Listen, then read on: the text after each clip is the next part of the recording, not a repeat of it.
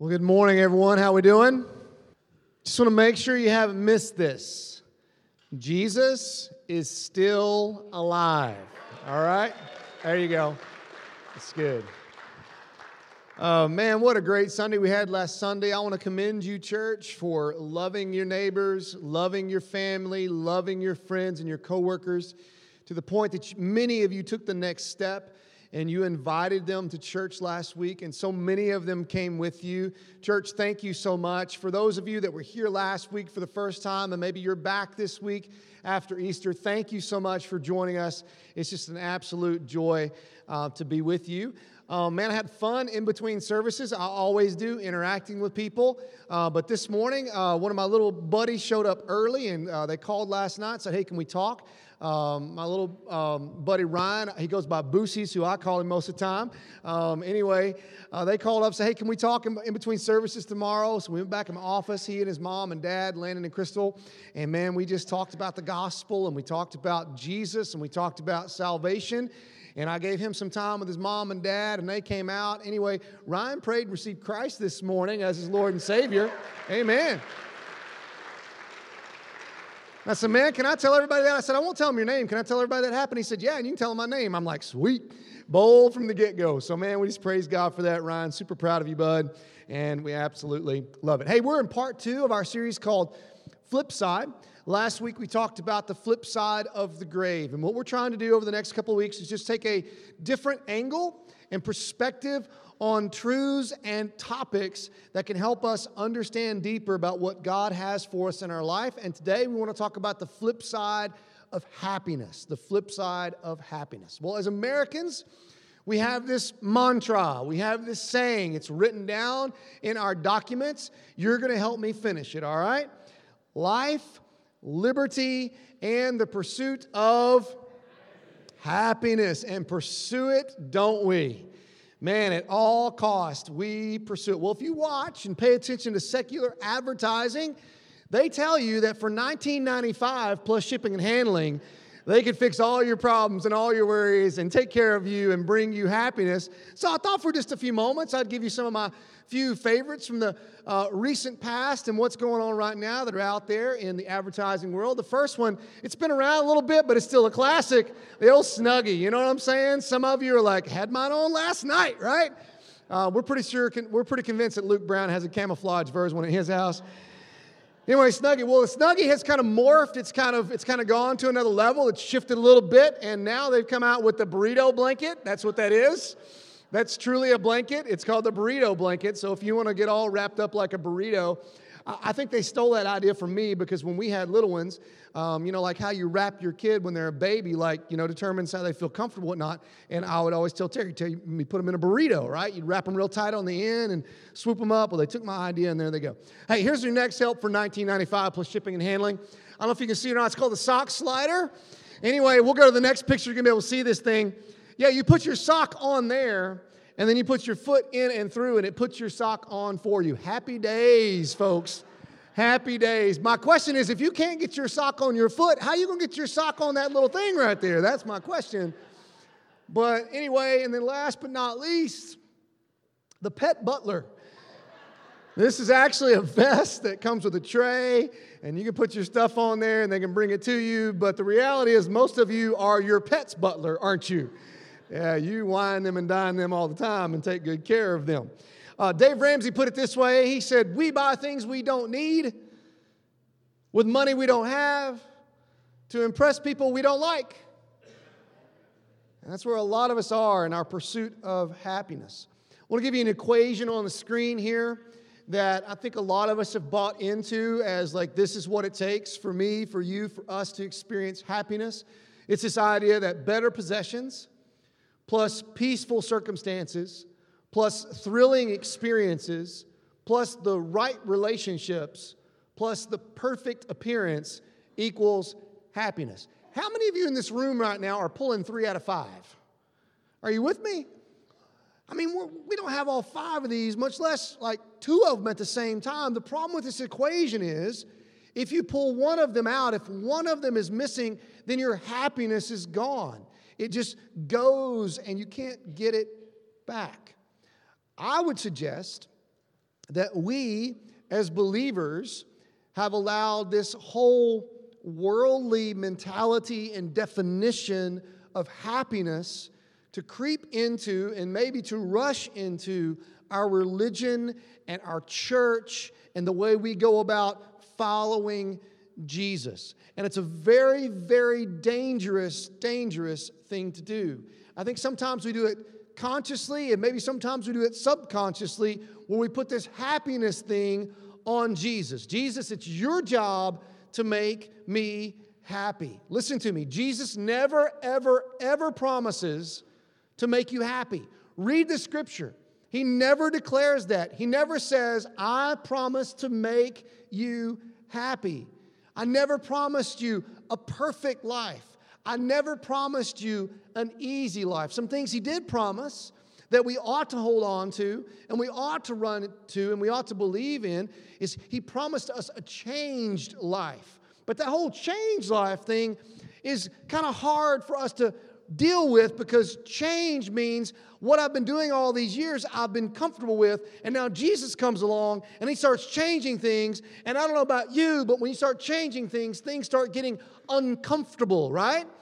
But he says, I promise you a changed life, and so he's working in our life to change us, which may bring about discomfort. He promised us an abundant life or real life. In other words, a life that's lived on mission with purpose and fervency. And eternal life. These are the things that he promised, but he never, ever promised to make us happy. Too many of us have bought into this false idea that God just wants me happy. And that sounds something like this. We hear it or we believe it or we say it in our head like, God just wants you to enjoy your life. Above all else, God only wants good things to happen in your life. And God never wants anything bad to happen in your life. Because for you, the bottom line is God wants you to be happy. And after all, you deserve it. And we find ourselves believing that. I want to put a box on the screen this morning and just kind of think through how a lot of us, I'm afraid, find ourselves viewing and interacting with God. And it's really messed up. And it really lands us in a very dangerous place. And I would say that it takes us beyond a dangerous place if we continue in this place to a very destructive place. Okay? So on your box there, and you've got that in your notes, we're going to put 4 phrases around it. Up here in the top right, we've got I want. In the bottom right, we got I need. I mean, like, I've got my wants, you've got your wants. We've got a long list of them. And then we say I need. Man, we use that word a lot, don't we? I need this. And I need that. If you have kids, how often do your kids ask you for something that they need and you tell them you don't need that, you just want that? I wonder where they learned how to say I need that when all they really can say is I want that. They hear mom and dad say things like I need a new car. It was quiet in the first one too. Everybody, okay, all right. So I'm like, whoop. Some of you bought a car this week and you're like, oh no. But we use that one a lot. I need. Over here, I get. In other words, it's all about me. It should come to me. Everything's coming my way. It comes this way. And then up the top, on the left, up there, woo, I deserve.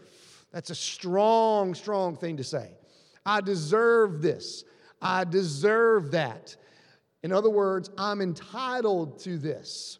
I'm entitled to this. This approach, it's going to get you. It's going to get you. It's going to take us down a very dangerous path. Now, in the middle of this box, here's what a lot of us think belong there. We think that's where God belongs. In our little box that's surrounded by what I want, what I need, what I think I'm supposed to get, and what I deserve. And so there's God, and yeah, it doesn't take long to figure out what's happening here. We just put God in a box, didn't we? We put God in a box. And many times, we find ourselves in our minds and in our hearts in some shape, form, or fashion, and maybe your words around the box or your criteria around the box looks a little bit different, but we put God in a box. Now, some of you be like, yeah, I put God in a box, but my box is bigger than that. Whatever, man. Like, if you're putting God in a box, you're putting God in a box, and we cannot put God in a box. We just can't do it again. This approach, it's going to get you. It's this idea that God's there to make me happy. If God's there to make me happy, then if it makes me happy, it must be right. And if it doesn't make me happy, then it must be wrong. Do you see how dangerous this gets in a hurry? If it's easy, it must be from God. If it's hard, that can't be from God. And the next thing you know, we don't have the God who created us. We don't have the God who sustains us. We don't have the God who's the Savior of the world. We instead, in our lives, have the God of comfort, money, and pleasure. And we find ourselves worshiping and expecting that God to give us what we want, what we need, what we deserve, and what we think we're going to get. God's here to please me is where a lot of us land. And we make God something that He's not. God is not, listen to me, God is not your cosmic vending machine. Well, I prayed some prayers and man, I went to church as often as I didn't have something else better to do. I showed up quite a bit. I did more good than bad this week. I helped an old lady cross the street. Man, I was on my way home from work the other day, and I didn't even run over my neighbor's cat, and I so had an opportunity to do it. Man, I let that thing go. I gave some money to somebody that needed it. I even gave online at church the other day. I have prayed all the prayers. I put the money in the machine. I pushed the button, and now, God, you give me what I want. You give me what I deserve. I expect to get this from you. God, my headache should go away. God, I should get the job. God, I should get this because I did that. Here's what's happening. We are finding ourselves with a faux faith in a faux God. Faux meaning a cheap imitation of what is real. Faux faith in a faux God. And if you have a faux God that fits in your box of everything is about you, the moment that your faux God doesn't do for you what you think He ought to do for you, guess what you do? You quit having your faux faith in your faux God and you say, forget God. That's what you do. And I'm here to tell you, some people aren't following Jesus today because they think that God was supposed to do for them this or that, and He didn't, and He disappointed them because they thought that's how He worked, and that's not how He works, and so they gave up on God completely.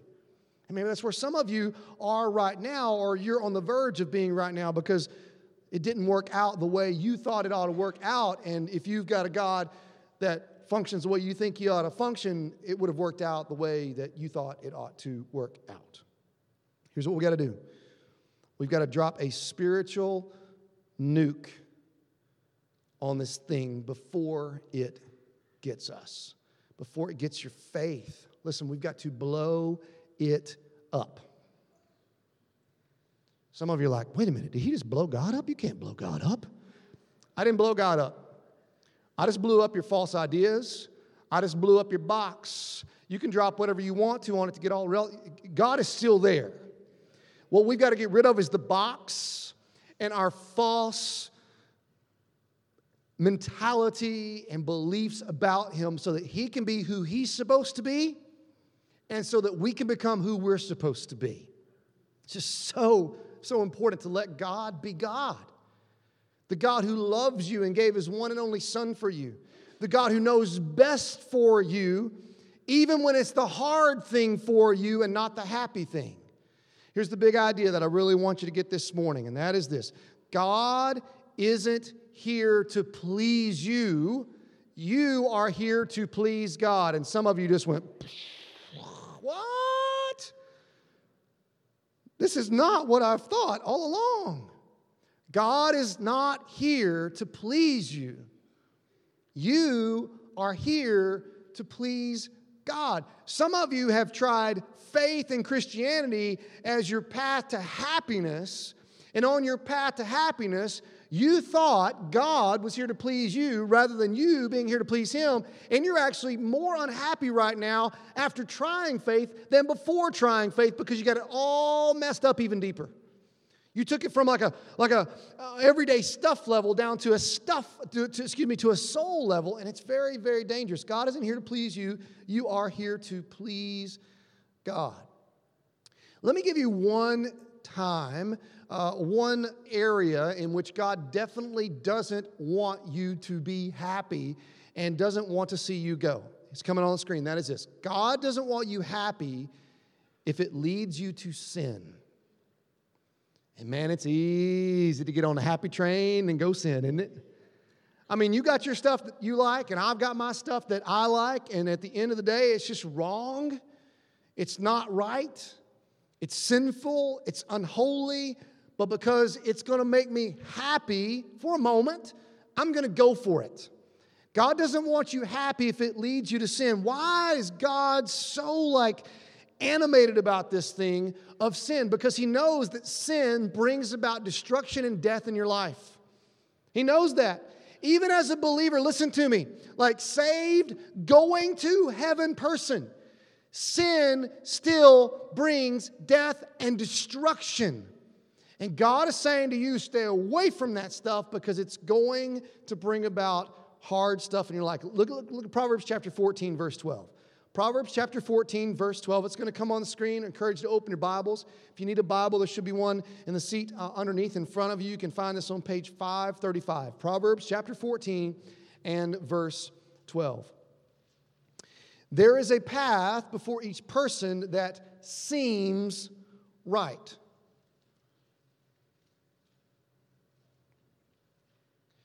But it ends in what? That's a fun thing to talk about, right? There's a path before each person that seems right. Have you ever watched somebody, maybe a family member, a friend, a coworker, you're pretty close to them, and you know them pretty well, you kind of know how they tick, and you're watching them, and you watch them, and you realize they are about to do something that is completely, absolutely, totally boneheaded, foolish, and just what are they thinking? Not necessarily something that's immoral or ungodly, but it's something that's boneheaded. All right? And you're watching them, and you're like, here they go. But in their mind, it seems like the wise thing to do. In their mind, it seems like the right thing to do. In their mind, it seems like the permissible thing to do. In their mind, it seems like the best decision they possibly can make. And you're like, man, what are they thinking?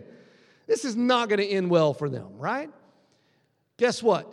You've been on the flip side of that before, where people that know you well have watched you, and you're making decisions, and they're like, man, what are they? This is totally boneheaded. What are they doing? But to you, it seemed right. It felt right. You thought that what you were about to do would work out. You thought nobody's going to get hurt. You thought everything's going to be okay. You thought it's going to be worth it. You thought you deserved it. But listen to me. The ride always cost in the end. In the not too far past, made a trip with three of my favorite people in the world, one of which was my wife. The other two people, I won't throw their names in the mix, but we were on a trip. We were coming back from up in the Midwest. There's a lot of open fields and interstates between here and there, and it's a long drive. We'd had a great time. We were doing good things while we were there, and we needed to get back, and it was dark, and we were rolling down the road, and we were having a great time. This car passes me. They're going faster than I am, and I'm thinking, all right, front door. You know what I'm talking about? Anyway, so I slide in there, and I kick it on up just a little bit, and we are rolling, baby. I mean, rolling. Anyway, we go quite a few miles. Next thing you know, they take an exit, but I'm feeling good. I'm feeling like we've gone this far. We hadn't seen anybody. Nobody's seen us. We are good. Let's keep this hammer down, and let's roll. About that time, my favorite song came on. Have you ever noticed that when your favorite song comes on, you drive just a little bit faster? I don't know about you, but I do. And so anyway, I went just a little bit faster. And about the time my favorite song came on, some blue lights came on.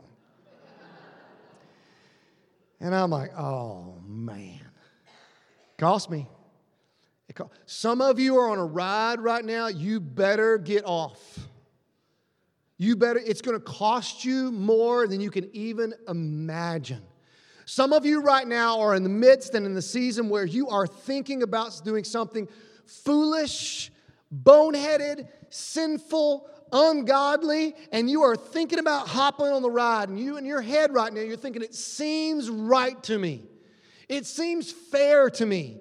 It seems like it can all work out for me. I think this is going to be so much fun that it's going to be worth it. And I'm here to tell you, the ride always costs in the end. Don't do it. I pray that God uses this moment as a Holy Spirit sobering moment in your life to bring you face to face with the possible consequences of where you will land if you hop on this ride that you are thinking about hopping on that seems like the right thing to do. Proverbs 14:12, there's a path before each person that seems right, but it ends in death. And let's think about marriage for just a minute. You get married, you say some words like this at some point, right? I'm committing to you for better or for... And in our heads, we're standing there and everything's all beautiful and perfect, and we're like, it's all going to be better. So I'm in. You know, like men, you got your stuff you're thinking about. Women, you got your stuff you're thinking about, and both of you are thinking about better stuff, right? It's going to get better. And sometimes it don't get better. Sometimes it gets worse. Some of you right now are in the midst of the worst. And God right now is not calling you to happiness. He is calling you to commitment and faithfulness in your marriage. Listen, just because things don't go well doesn't mean that God's not in it. It doesn't mean that God's done with what you said you were going to do. God's working in your life. Look at Philippians chapter 4. Philippians chapter 4, beginning verse number 11. We preached through the book of Philippians just a few weeks ago. We spent 7 weeks in it. We didn't cover every verse, what I'm about to read today. We didn't have time to get to. So we talked about joy, real joy. And so, man, if you want to jump back on to the website or the podcast and listen in and catch up with that, that would be awesome. I want to pick up in verse number 11 of chapter 4. Paul writing, here's what he says. Not that I was ever in need. Now, hang on just a second. Paul's writing this, and he uses the word need. You know that word that we flippantly use all the time, right? Well, I need this, and I need that, and I need this. Hey, what do you need from the store, right? We use that all the time. What do you need from the store? We make up all kinds of stuff we need from the store, right? What do you need? And here's Paul, and he says, not that I was ever in need. This is the Paul who's been following Jesus to the point that it's gotten him beaten multiple times. It's gotten him whipped multiple times. It caused him to experience shipwreck multiple times. All kinds of things that he experienced in his life. Paul's sitting here in jail, and he writes to these people about joy, and he says, not that I was ever in need. Now, if Paul was never in need, how many of us have ever really been in need of anything? Paul says, not that I was ever in need, for I have learned, this is so important, it's a process, this isn't a snap your fingers, woohoo, I got it figured out. He had to go through this. I have learned how to be content. That's a huge word. I've learned how to be content with whatever I have. Go on, next verse. Verse 12. I know how to live on almost nothing or with, what does it say? Everything. Everything? That's what he says. I have learned the secret. Here's the secret sauce. Here it is. Here's what he's got. He's going to share it with you. I have learned the secret of living in every situation. Situations that are good, I've learned. Situations that are bad, I've learned. Situations that are okay, I've learned. Situations that are mundane, I've learned. Situations that are hard, I've learned. Situations that are boring, I've learned. I have learned in every situation. Here's the secret. Whether it's with a full stomach or empty, with plenty or little, verse 13, one of the most spoken verses of Scripture today, one of the most misused verses of Scripture today, I can do everything through Christ who gives me strength. Here's what he said. The whole story of Jesus, I have learned that Jesus is about me helping me through every single day of life, whether it's good or bad, hard or easy. That's why Jesus came to help me now. He's changed my life for eternity, but he's changing me now. And the secret sauce to an empty life is found through the empty tomb. Listen, I'm telling you, we are looking all kinds of places except for Jesus to find our contentment, our satisfaction, and our happiness, and it can only be found in Christ. And that's when he says, I can do everything. What does he mean by everything? Well, I can hit a home run for Jesus. Well, maybe you can, and maybe that's what it's talking about. Maybe, but he's just talking about every day. I can go through the day because of Jesus. And I can go through tomorrow because of Jesus. And I can go through the next day because of Jesus. I can go through the good days because of Jesus and the bad days because of Jesus. I can do everything through Christ who strengthens me. Some of you right now, you are desperate for the strength of Christ in your life because things are not going well. Things are hard. The Scripture declares that you can go through it, even with contentment, because of the empty tomb. Remember last week we talked about how a lot of times we miss the truth of the tomb. That's empty. This is where it comes in the everyday grind in what we've got going on in our lives. God doesn't want you to pursue happiness. He wants you to pursue Him. He's saying, man, in Jesus, I found my purpose. I found my joy. I found my hope, my contentment, my satisfaction. So there's some guys in the Gospels. They're known as the 12 apostles. And you could probably name a few of them. We're going to read about them here in just a minute. And in my mind, I have thought back a lot of times, like, man, what if I could go back and I could be one of those 12? Like, get to walk with Jesus, get to talk with Jesus, get to eat with Jesus, get to watch Jesus do the miracles, get to go get the little loaves and fishes for him and get to see all that happen. Maybe be like Peter and hop out on the water and walk with him too. And I've often thought, like, where would my faith be if I got to be with Jesus? Hear every one of his teachings, every one of his sermons, do life with Jesus. If there's anybody on the planet that you just think, man, have big, huge understanding of who Jesus is, why he came, and his teachings, you would think it would be the 12. Matthew chapter 20, all right? Matthew chapter 20.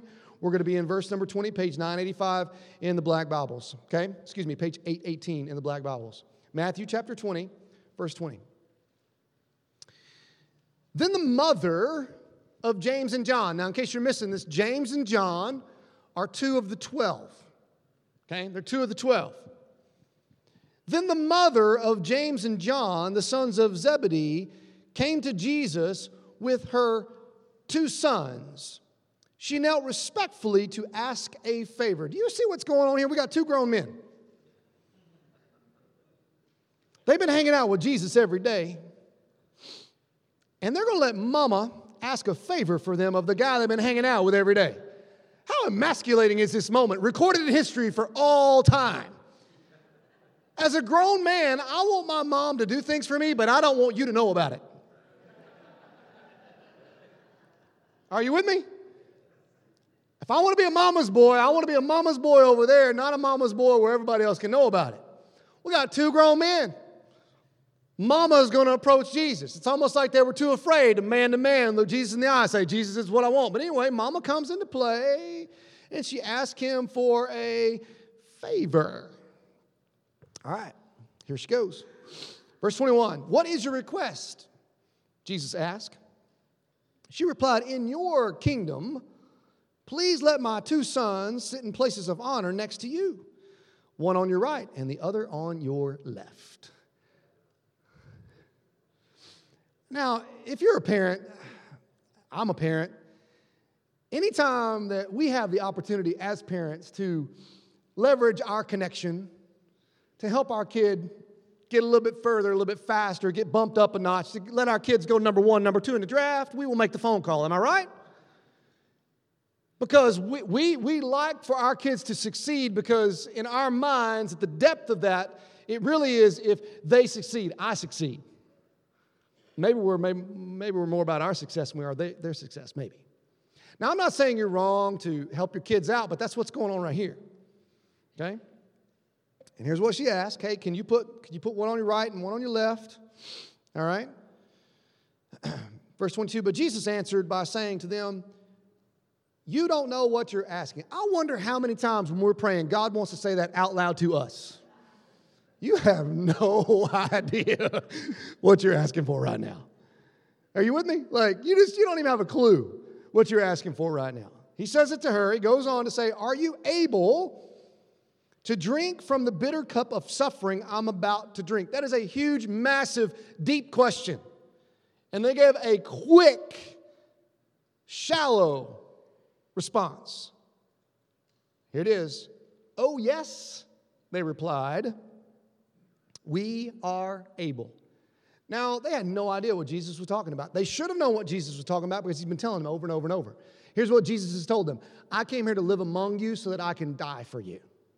I came to this earth so I could suffer for your sins. I came to this earth to experience the cross. That's why I came. That's the suffering that I'm going to have to go through. Are you able to go through the suffering with me? Oh, yes, we are able. No problem. Anyway, verse 23.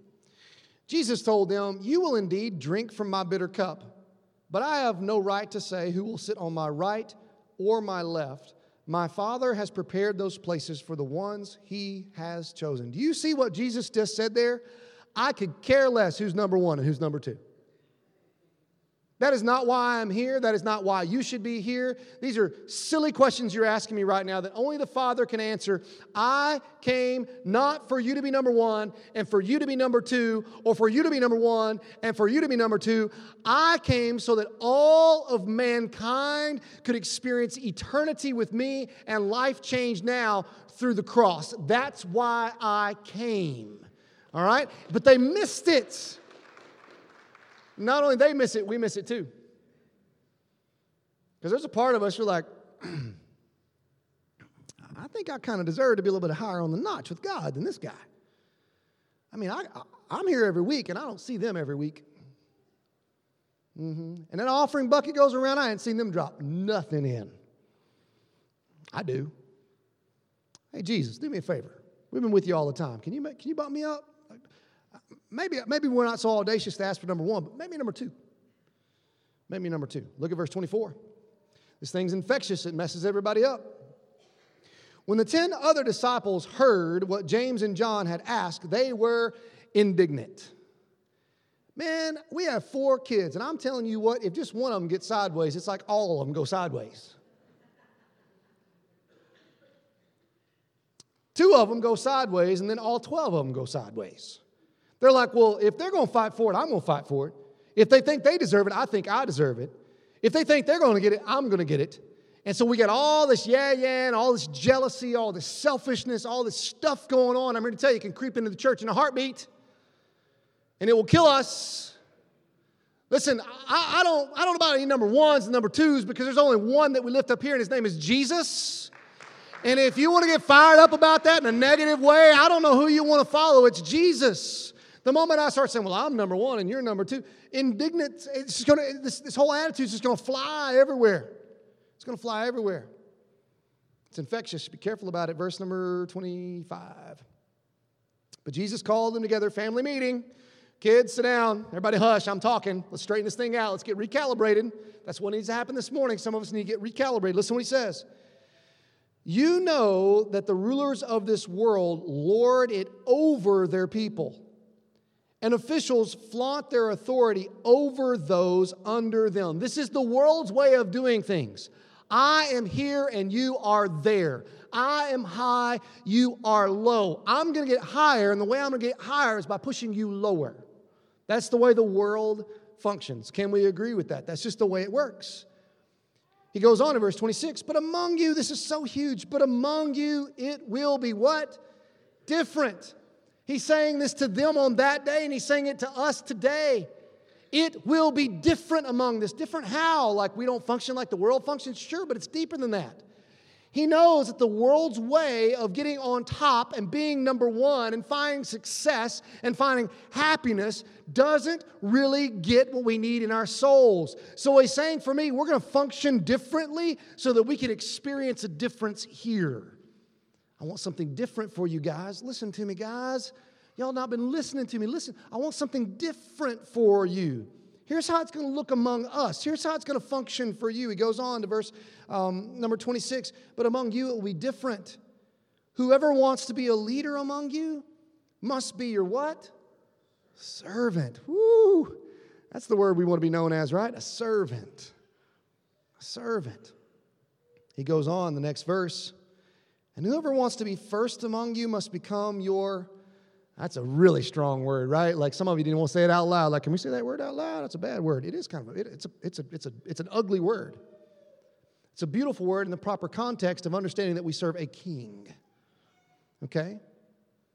And this is what he's calling us to. He's calling us to a different way of living so that we can have a different experience in life.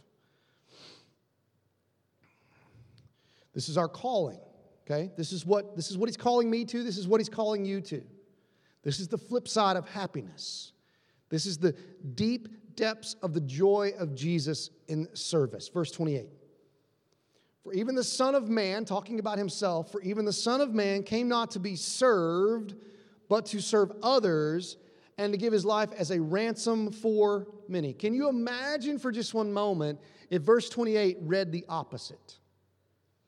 What if verse 28 said, for even the Son of Man came not to serve, but to be served, and to get as much as he can from as many as he can? What if it read that way? If it read that way, let me tell you what, we would not be reading about the cross.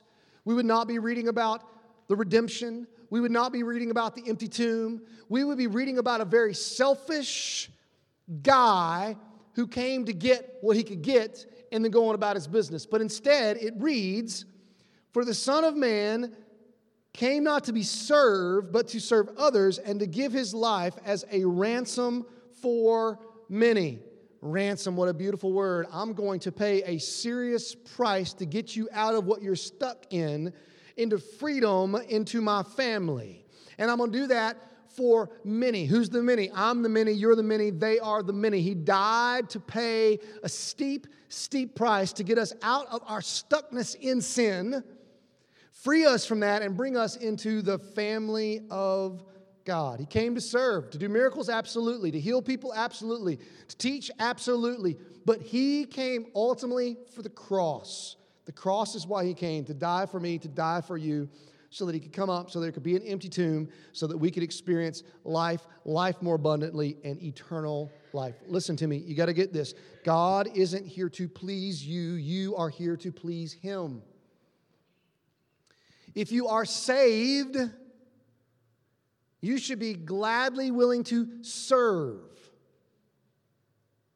And through your service with the humility of Jesus, understanding what God's got for you through the gospel, you can experience the secret sauce that Paul experienced, a contentment, a satisfaction, a purpose, and a fulfillment that only comes through following the ways of Jesus. So here's my question for you. How is he calling you today?